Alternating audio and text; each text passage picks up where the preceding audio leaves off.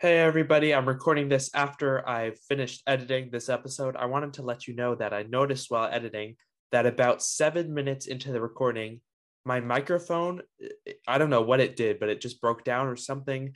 And the audio starts getting a little jumpy, a little bit weird. You'll hear it.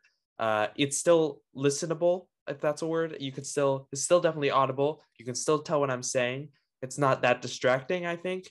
At least I hope it's not. It's just a weird little glitch. It almost sounds like a little glitch sound or something. You'll hear it from about 7 minutes on to maybe like 15 minutes on to 14 minutes on. Then it just stops. I have no idea what it is, but I'm sorry about that inconvenience. Let me know if it's too distracting, but I think it's fine. I don't think it's a huge deal, but thank you for understanding. And here's the episode. Hey everyone, this is my review of Hawkeye episode 5, the penultimate episode. This was a fantastic episode, definitely my favorite so far, and it really effectively pushes the overall plot forward, but it really provides a lot of character moments, and it really does a great job of balancing all these different characters and all these different storylines going on. And that's the first thing I want to talk about with this episode is how well this show is balancing all these different characters because you've got Clint, you've got Kate, you've got Maya, you've got Yelena, and then even Eleanor Bishop and Jack Duquesne. This show has a lot going on and a lot of characters to serve and a lot of plot lines to serve. And this episode really furthered each one of those plots, furthered each one of these characters' stories in really meaningful ways. Every single one of them had some sort of standout scene, some sort of important scene for their character. This show is doing a fantastic job of having really well developed and really likable characters with understandable motivations and then serving them all in a way that makes you satisfied with all their stories instead of like pushing one to the side or moving one to the side so you can focus on the other. Even Loki did this a little bit with Mobius. Once Sylvie came in, Mobius was pushed to the side a little bit. Renslayer was pushed to the side a little bit with WandaVision. In the finale, both Monica Rambeau and Darcy were totally sidelined. And Falcon and Winter Soldier, Sharon Carter got one episode and then was sidelined for the rest of the series. So, of all the shows, I really do think Hawkeye is handling characters the best. WandaVision, Falcon and Winter Soldier, and Loki really dove into a few characters and really developed those characters, but left a lot to be desired with all the supporting characters who were sidelined. Um, but I think this show is just handling that so well, and I'm just continually impressed with that balance they're able to find. And that is just a positive about this episode, especially, and then this show as a whole. Going into each character, going into the performances as well, I kind of want to go through scene by scene because one thing I found that I love about this show is that there are no unnecessary scenes. Every single scene with every single character has some sort of important moment, something important, something major for their character, for their arc. Starting with Clint Barton, he's exhausted, he's tired, he's done, he's has nowhere to go, he's alone, so he has to turn to Grills for help, and he has to turn to Grills for a place to go. And Grills offers him his couch. He also has the new costumes for Kate and Clint that we'll inevitably see in the finale. Side note on Grills, I haven't talked about him much. I think in all my Hawkeye reviews, I think he's a really like good, sweet, likable, wholesome side character who really brings that theme of helping community that was such a big part of the Hawkeye run of comics. So I think that's pretty cool to see. But then, of course, Hawkeye goes to him. Grills offers him his couch, which is just kind of a sweet move. And then later in the episode, we see this scene where we see Hawkeye and we see Clint go to this Avengers Memorial and he gives this speech to Natasha. That scene was so emotional and so beautifully written. Jeremy Renner, again, just really impressing me throughout the series. He really brings it in that scene, really portraying the grief over losing Natasha. He's obviously on the verge of tears. And then the guilt that he wasn't the one to die. I love how he talks about replaying her death in his head multiple times, hoping for a different outcome. I love how he says he misses her. I love how he apologizes for what he's about to do. Natasha effectively killed the Ronin and brought Clint out of that life, giving him a second chance, and he feels that he has no choice but to return to it. And in a way, it's almost an insult to Natasha. She gave him a second chance, and to him, it almost feels like he's ruining it, even though he's not. But it feels like that since he is in a way returning to his past, to his dark past, to what he did. So I thought that was just a fantastic scene with fantastic acting and fantastic character building. And then the next big Clint scene is when we see him on the phone with Laura. You can tell that he's becoming increasingly worried that Kingpin will become involved. This scene was really important for raising the stakes of the episode for Clint and his family. I really like that. I also love how you can see visibly that Clint doesn't want to do what he's about to do, but he feels that he has to. He feels that it's the only way. I love how Laura tells him that he doesn't need permission from her. I really like their relationship. I love how she just supports him. She understands what he's going to do. She understands what he has done, and she supports him. It's just kind of really cool to see in a superhero show like this. I think it's pretty awesome. So I like how she tells him that he doesn't need permission from her, but forgiveness. He needs to know that she's okay with what he's doing, because putting back on that Ronin suit is like returning to a really dark period of his life. I really love that scene.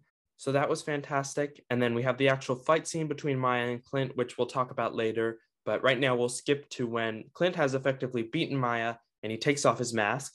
I loved this so much. I loved how he starts with a threat, so that Maya knows that Clint, whose family she has been tracking, is Ronin, the man who beat her in a fight. I also love how he recognizes himself in Maya. He sees a person consumed with rage, consumed with feelings of revenge, and he tries to show her that. He tries to convince her that he went through the same thing. She is the same as Ronin. She is someone consumed by rage. They're both weapons that were consumed by rage, being manipulated. And because they're consumed by rage, they're able to be manipulated by higher people. And I like how he tries to relate to her to get her off of this dark path. I thought that was fantastic. I like how Maya is so deep in that rage that she can't believe him, or maybe she does start to believe him a little bit subconsciously, but she's not ready to accept it. Um, then Clint tells her that when he killed Maya's father, he was tipped off by an informant working for Kingpin. I thought that was a fantastic reveal. You can see on Maya's face that she doesn't want to believe it, but kind of does. And then she escapes. I thought this was an amazing scene, full of character worth for both Clint and Maya. I was a little worried because Maya was introduced as an awesome character in episode 3, but then sidelined a little bit in episode 4. And I was worried that maybe they were going to kind of drop the ball and she wasn't going to get as much character work in the rest of the series. But I'm glad to be wrong about that, because I loved what they did with her in this episode.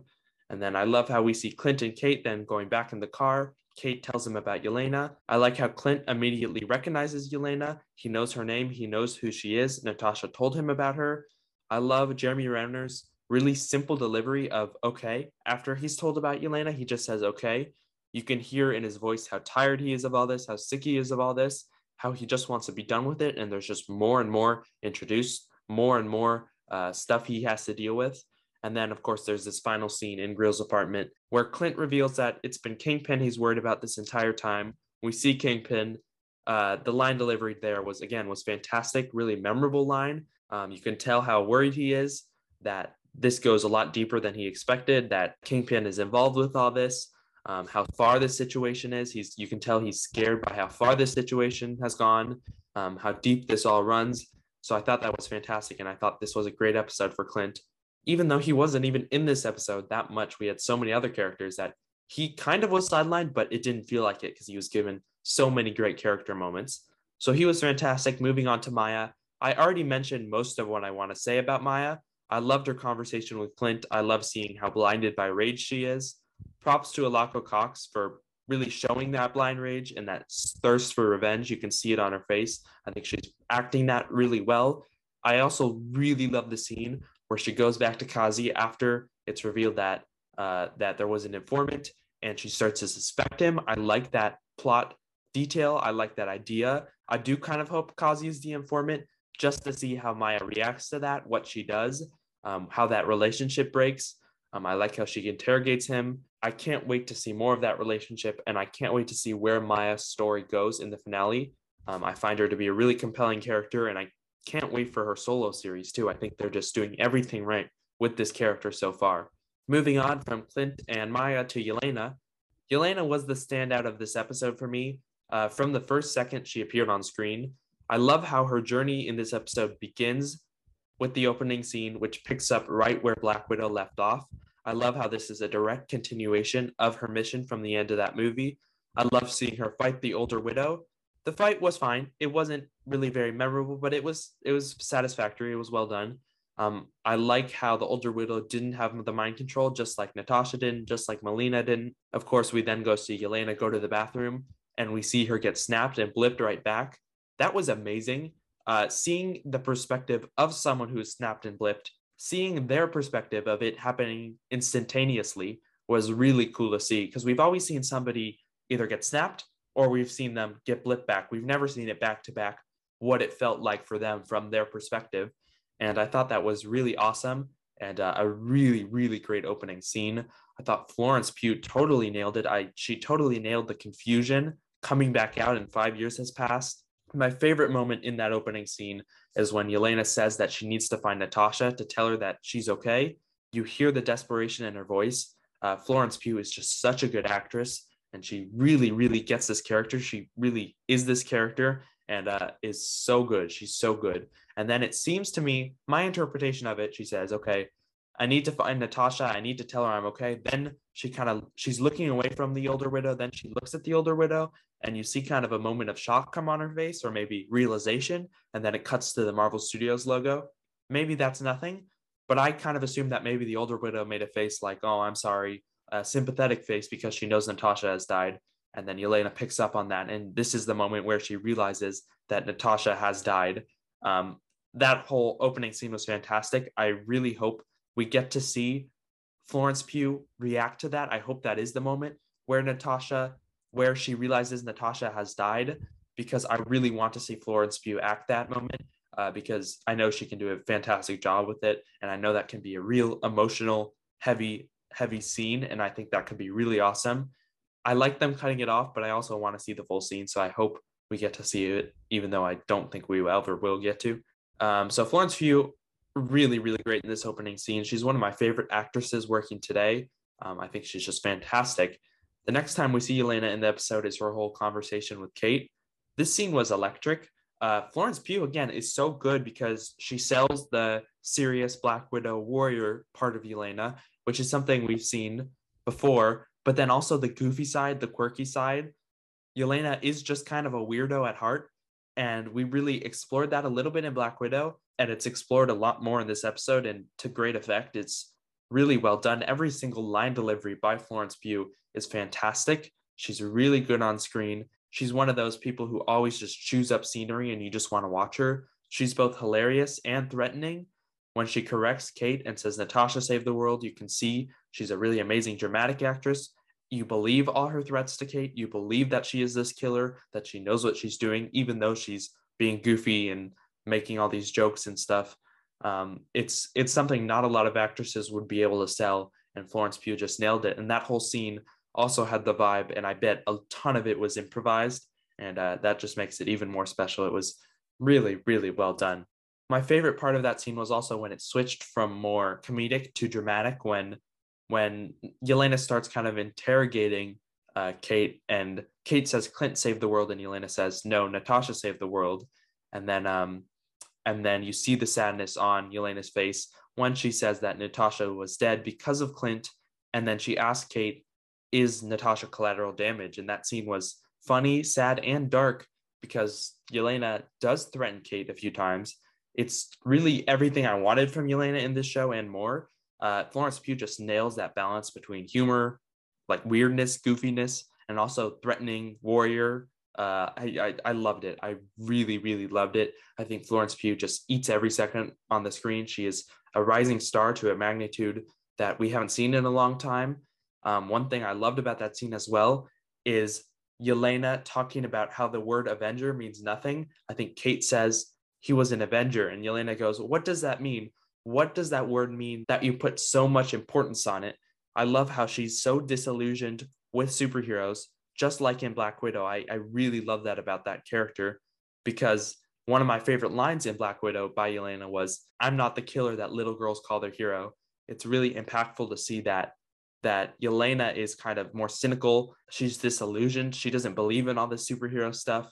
And I just think that's really interesting. And it's a really interesting juxtaposition to then put her against Kate, who is the exact opposite, who believes in this superhero stuff, who wants to be a superhero, and who is inherently optimistic and inspired and all that stuff.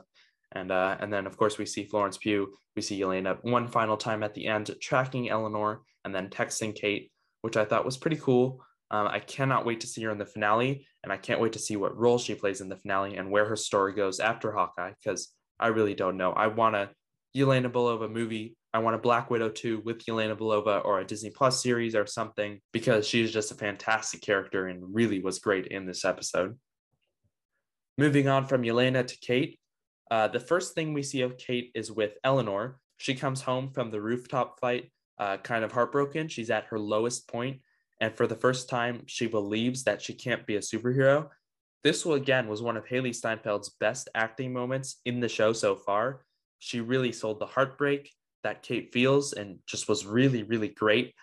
She was fantastic. And then I love that scene too, because Vera Farmiga as Eleanor was fantastic too. She seemed genuine to me. That's what I loved too, was she seemed genuinely broken, that she sees her daughter broken. Like, she seems really upset to see her daughter crying so much. She seems like she genuinely cares her daughter. She says, the only thing I care about is you. And you believe it. I genuinely believed it. Maybe she is evil. Maybe she is doing these horrible things, but I do believe that she genuinely loves her daughter. And I thought that was fantastic. And I think Vera Farmiga is nailing that as well. And then later on, we see Kate with Yelena. I talked about that. That conversation was awesome. I like to see Kate's faith in Clint. I love how they're kind of opposites. I love how Kate was almost the straight man in that scene. She's been more jokey throughout the series, more of the comedic relief, more of the goofy character. And it was interesting to see her play it more serious, while Florence Pugh got to do more of the goofy stuff in that scene, which was kind of interesting. And then we see Kate go back to the penthouse. She sees Jack arrested. I'm now fully on the train that Jack is completely clueless and that Eleanor framed him and had him arrested on purpose. He said he's never worked a day in his life. He's obviously just a well-meaning, wholesome goofball who is just very naive and really, really privileged. I think he thinks that he'll just get out of prison easily. Like, I think he's just a sweet dude. And I think Tony Dalton has portrayed that perfectly, kind of starting with seeming very suspicious, but then as the show goes on, he just becomes more and more almost lovable in a way. I don't know. It's just really well done. And then we get the moment where Kate looks around her room. She sees the bow. She sees the pictures of Clint. She decides to get back up, to stay determined, to be the hero, to keep going. That was a great scene there. Then Kate leaves a million voicemails for Clint, which was funny. We see Kate saving Clint from Maya, them driving to Grills' apartment. Kate gets that text from Yelena. I loved all that. I can't wait to see where that goes in the finale. And I thought Kate, again, another character really well served in this episode. I want to briefly talk about the Tracksuit Mafia. I just want to mention that one scene where they're in the truck. I loved it because their banter was just hilarious. And then the little jump scare as the arrow hits their window, and then the sound, the arrow opens up and there's a little message inside.